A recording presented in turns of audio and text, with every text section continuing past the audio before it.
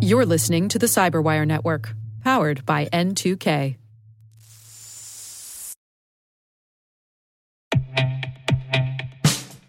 And now, a message from Cyberbit. Mastering cybersecurity is like mastering a sport. You build muscle memory through rigorous practice, then you train as a team to foster cohesion while operating under pressure. Like athletes, cybersecurity professionals thrive on hands-on simulation. But traditional courses, certifications, and open-source labs won't build you a winning team. You need Cyberbit. Cyberbit offers a hyper-realistic simulation environment for your SOC, IR, and C-suite to refine your skills, all using the market-leading SIMs, EDRs, firewalls, and WAFs they use every day. Cyberbit is offering Cyberwire listeners a free live-fire exercise. Sign up your team now at cyberbit.com/cyberwire.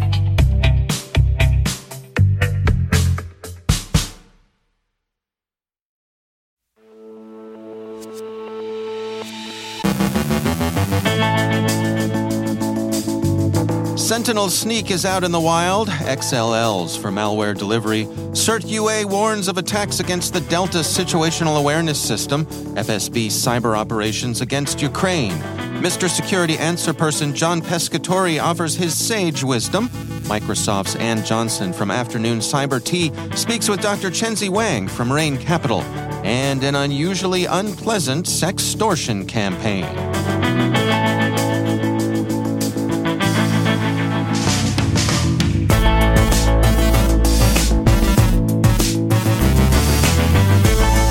From the Cyberwire studios at Data Tribe, I'm Dave Bittner with your Cyberwire summary for Tuesday, December 20th, 2022.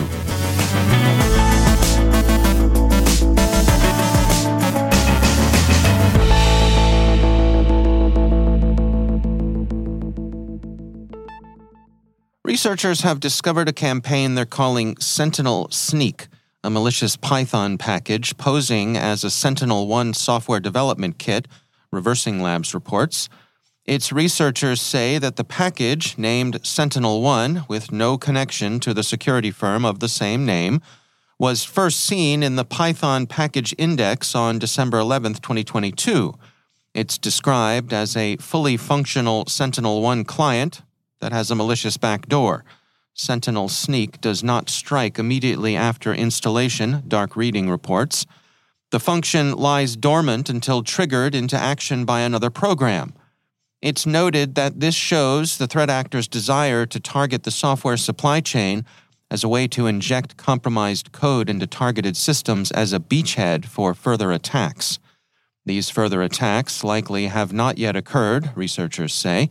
This is just the latest threat leveraging the PyPy repository amongst the use by other actors of strategies like typo squatting, Reversing Labs researchers said in their advisory.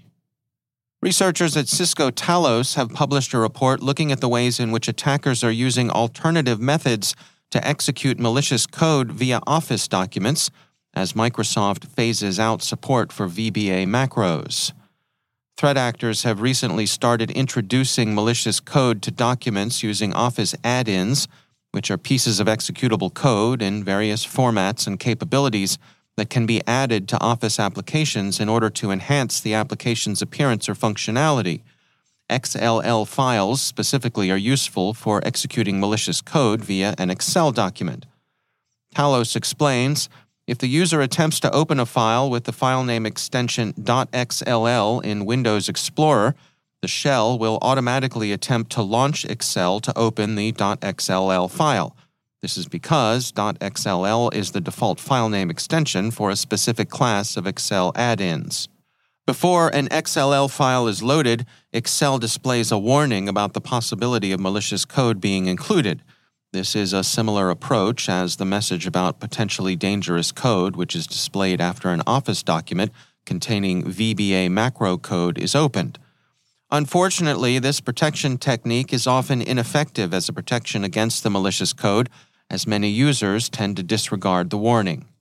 Cisco Talos has observed several high-profile threat actors using XLLs to deliver malware, including the Chinese state-sponsored actor APT-10 and the financially motivated gang Fin7. The researchers conclude that XLL abuse is likely to succeed VBA-based attacks as users upgrade their instances of Office. The Cyber Peace Institute has published its quarterly analysis of cyber operations by both Russian and Ukrainian forces. Auxiliaries continue to play a significant role on both sides, and DDoS and influence operations retain their prominence among the tactics deployed. Some of the activity in cyberspace during Russia's war has amounted to fairly conventional espionage. A Washington Post opinion piece argues that Ukraine's ability to deploy and make effective use of modern, automated command and control systems to process intelligence and conduct operations has given it the advantage over the invaders. Such systems would be obvious targets for Russian cyber operations, and those indeed seem to have been attempted. CERT-UA reports that over the weekend, it had detected attempts against its Delta system, an automated situational awareness system. It's a phishing campaign that uses emails and instant messages that misrepresent themselves as spot reports, but which carry fate grab or steal deal information collecting malware as their payload. CERT-UA offers no attribution and says it's been unable to link the campaign to any specific threat actor, but circumstantially at least, it looks like a Russian operation. Palo Alto Network's Unit 42 reports that the FSB group Trident Ursa has been highly active lately against Ukrainian targets, stating, "Since our last blog in early February covering the advanced persistent threat group Trident Ursa, also known as Gameradon, UAC 0010, Primitive Bear, and Shuckworm, Ukraine and its cyber domain has faced ever-increasing threats from Russia. Trident Ursa is a group attributed by the Security Service of Ukraine to Russia's Federal Security Service. As the conflict has continued on the ground and in cyberspace, Trident Ursa has been operating as a dedicated access creator and intelligence gatherer. Trident Ursa remains one of the most pervasive, intrusive, continuously active, and focused APTs targeting Ukraine. As has often been the case, the FSB's operations are less sophisticated and more obvious than those of its sister bears, but the FSB doesn't seem to care about this. In its conclusion, Unit 42 writes, Trident Ursa remains an agile and adaptive APT that does not use overly sophisticated or complex techniques in its operations. In most cases, they rely on publicly available tools and scripts, along with a significant amount of obfuscation, as well as routine phishing attempts to successfully execute their operations. This group's operations are regularly caught by researchers and government organizations, and yet they don't seem to care. They simply add additional obfuscation, new domains, and new techniques and try again, often even reusing previous samples. Continuously operating this way since at least 2014 with no sign of slowing down throughout this period of conflict, Trident Ursa continues to be successful. For all of these reasons, they remain a significant threat to Ukraine, one which Ukraine and its allies need to actively defend against. So, you don't have to be excellent, just good enough. Anything else, from the threat actor's point of view, is just gravy. They're not artists, after all. Finally, it would be unpleasant to report this at any time, but it's particularly loathsome to have to mention it during the holidays. The FBI warned yesterday that it had received, in the aggregate, more than 7,000 reports over the past year of financially motivated online sextortion of minors. Around 3,000 individual children, mostly boys, are believed to be involved. The scams, for the most part, originate outside the United States, generally in West African countries such as Nigeria and the Ivory Coast. The typical modus operandi is catfishing, intending to lure the boys into some sort of compromising online behavior, usually the posting of explicit photographs or videos, at which point the criminals extort them for money, payable by gift card, credit card, or some other transfer payment. The FBI explains that financial sextortion schemes occur in online environments where young people feel most comfortable, using common social media sites, gaming sites, or video chat applications that feel familiar and safe. On these platforms, online predators often use fake female accounts and target minor males between 14 to 17 years old, but the FBI has interviewed victims as young as 10 years old. And of course, they advise parents and other responsible adults to talk to their children and do what they can to keep them safe. And also, of course, to support and comfort them should they become victims nonetheless. Do stay safe out there.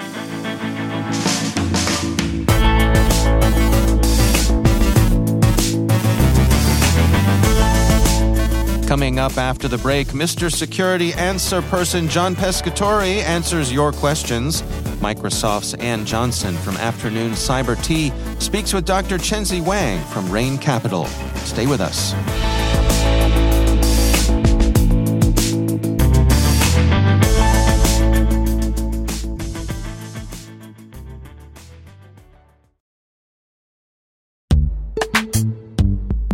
Every day, your IAM tech debt grows. Your multi-generational services struggle to work together.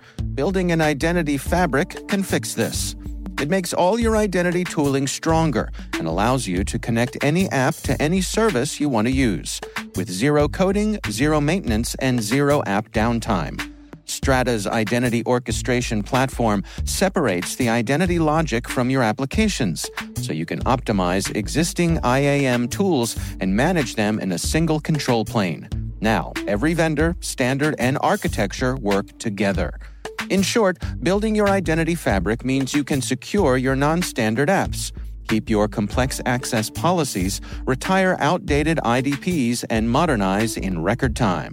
So build your fabric with Strata Identity and get rid of tech debt for good. Visit strata.io/cyberwire, share your identity priorities, and receive a pair of AirPods Pro. Offer valid for organizations over 5,000 employees. Connect today at strata.io/cyberwire.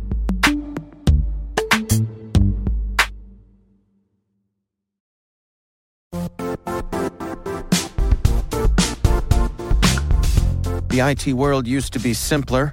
You only had to secure and manage environments that you controlled. Then came new technologies and new ways to work. Now, employees, apps, and networks are everywhere. This means poor visibility, security gaps, and added risk. That's why Cloudflare created the first-ever connectivity cloud. Visit cloudflare.com to protect your business everywhere you do business.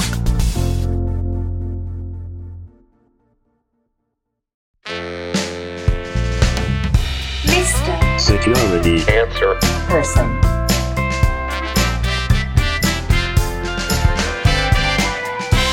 Mr. Security Answer Person. Hi, I'm John Pescatori, Mr. Security Answer Person, coming to you a week early to beat the holiday rush. Our question for today's episode: Hi, we had a pretty good year last year, several fire drills, but no meaningful security incidents and no major non-compliance issues.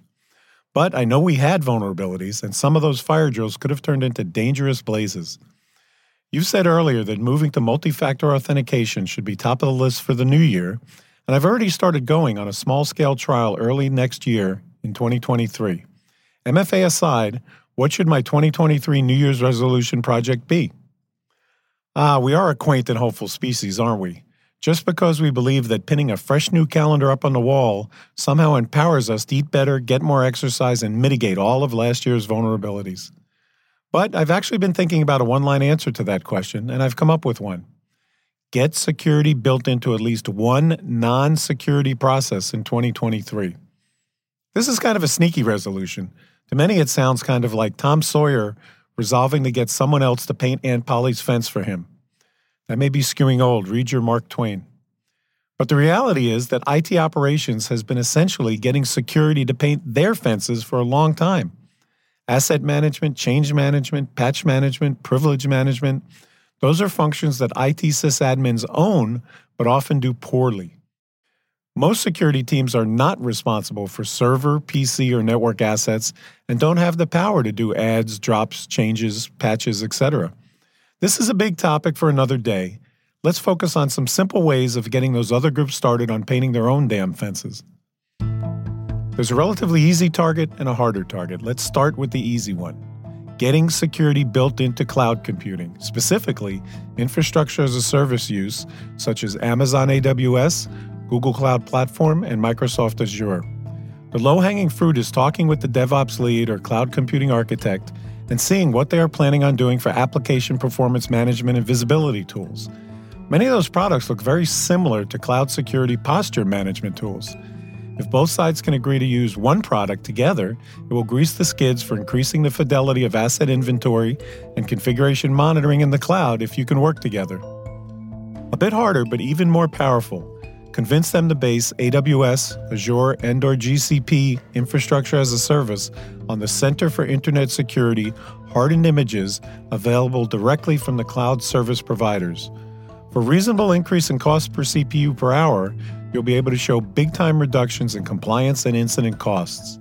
If you're feeling ambitious or the organizational tailwinds are in your favor, make friends in IT and procurement and get some key security requirements baked into all requests for proposals, evaluation criteria, and other contract material for any software development or cloud services procurements. Point to the Biden administration recent requirements around supply chain security if you need a bigger breeze to fill the sales. The SafeCode organization is a good source for information on software supply chain security, as are NIST and CISA. This can be as simple a start as requiring all software and cloud services vendors to provide evidence that they use commonly available application vulnerability testing tools and/or managed bug bounty programs. Supply chain security is like a snake swallowing a cow. You have to start somewhere. It won't happen in one big gulp. This is a great place to start. An example of this at work is the Veracode Verified program. Google Veracode Verified Directory, and you'll see 16 screens full of software companies' logos where their products have been tested by Veracode for secure software development in the absence of known vulnerabilities. Convince your organization to think of buying new software like buying a used car. These days, just about every used car purchase includes a Carfax check to find vulnerabilities before you buy the car. Let's do at least that for software. I hate to leave you on a depressing New Year's resolution note, but did you know that eating an entire can of Pringles is way more healthy than eating that enormous banana nut muffin you're eyeing at the breakfast buffet? Mr. Security Answer Person. Thanks for listening, and Happy New Year. I'm John Pescatori, Mr. Security Answer Person. Mr. Security Answer Person. Mr. Security Answer Person with John Pescatori airs the last Tuesday of each month right here on the Cyberwire. Send your questions for Mr. Security Answer Person to questions@thecyberwire.com.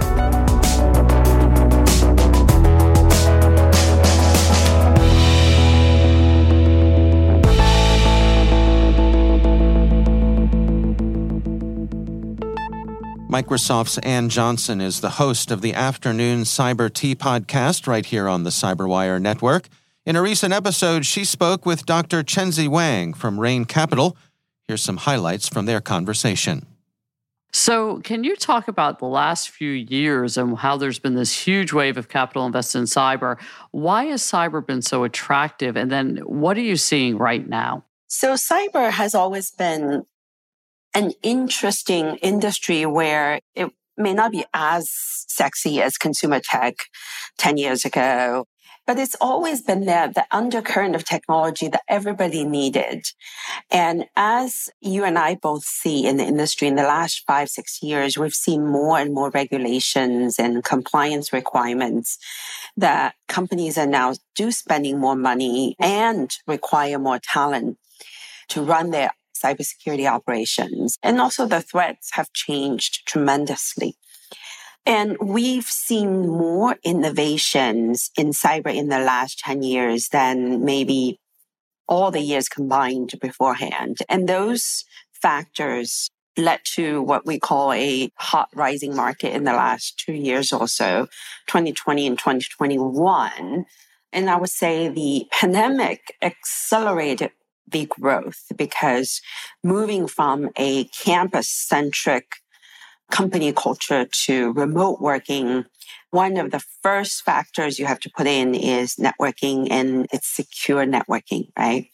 secure remote communication, secure remote access, and all that came back to security. So we saw a tremendous growth in the requirement, in the investment in security technology through 2020 and 2021, which led to a huge infusion of capital. And I would say that's probably a little overheated the market. And we saw those unrealistic valuations in 2020 and 2021, which I think we're going through a period of correction right now. And I personally think the correction is needed. We just can't possibly grow the market at the same rate that it was in 2021. What would you be doing right now to make sure your company thrives and even survives over the next 12 to 18 months? Let's take this question apart from one is if you're raising your first set of capital as founders, what you should do. And the other one is for maybe existing founders who already raised capital, but is taking the company, wanting to take the company to the next phase of growth, and obviously may need additional capital as well as how do they sort of structure the business model.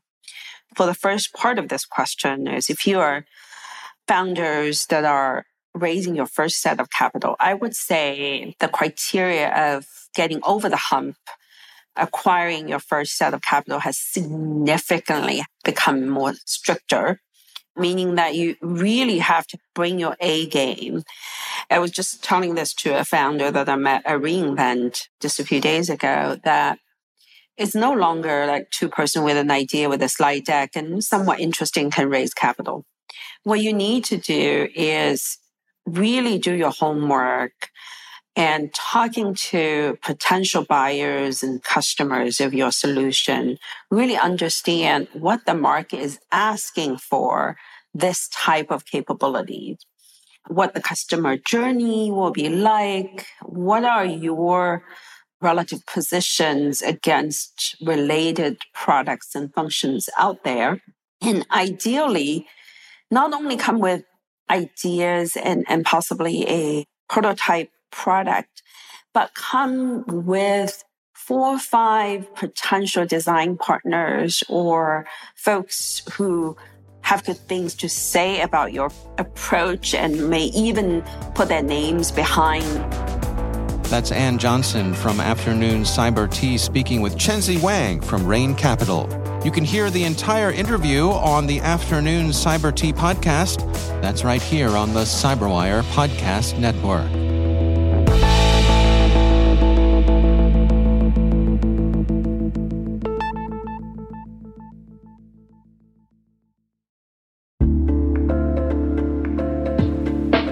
Are lengthy security reviews pulling attention away from your security program? With the largest network of trust centers, Vanta can help you streamline security reviews to win customer trust, save time, and close deals fast. Proactively demonstrate security by showcasing key resources like your SOC 2 or ISO 27001 and provide real-time evidence for passing controls. And when a security questionnaire is required, Vanta takes the first pass for you. Visit vanta.com/cyber to take a self-serve tour. That's vanta.com/cyber.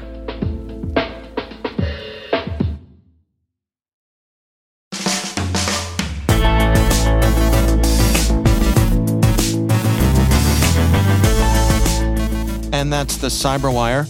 For links to all of today's stories, check out our daily briefing at thecyberwire.com. The CyberWire podcast is a production of N2K Networks, proudly produced in Maryland out of the startup studios of Data Tribe, where they're co-building the next generation of cybersecurity teams and technologies. Our amazing CyberWire team is Elliot Peltzman, Trey Hester, Brendan Karp, Eliana White, Guru Prakash, Liz Irvin, Rachel Gelfin, Tim Nodar, Joe Kerrigan, Carol Terrio, Maria Vermatzis, Ben Yellen, Nick Valecki, Millie Lardy, Gina Johnson, Bennett Moe, Catherine Murphy, Janine Daly, Jim Hoshite, Chris Russell, John Petrick, Jennifer Iben, Rick Howard, Peter Kilpie, Simone Petrella, and I'm Dave Bittner. Thanks for listening. We'll see you back here tomorrow.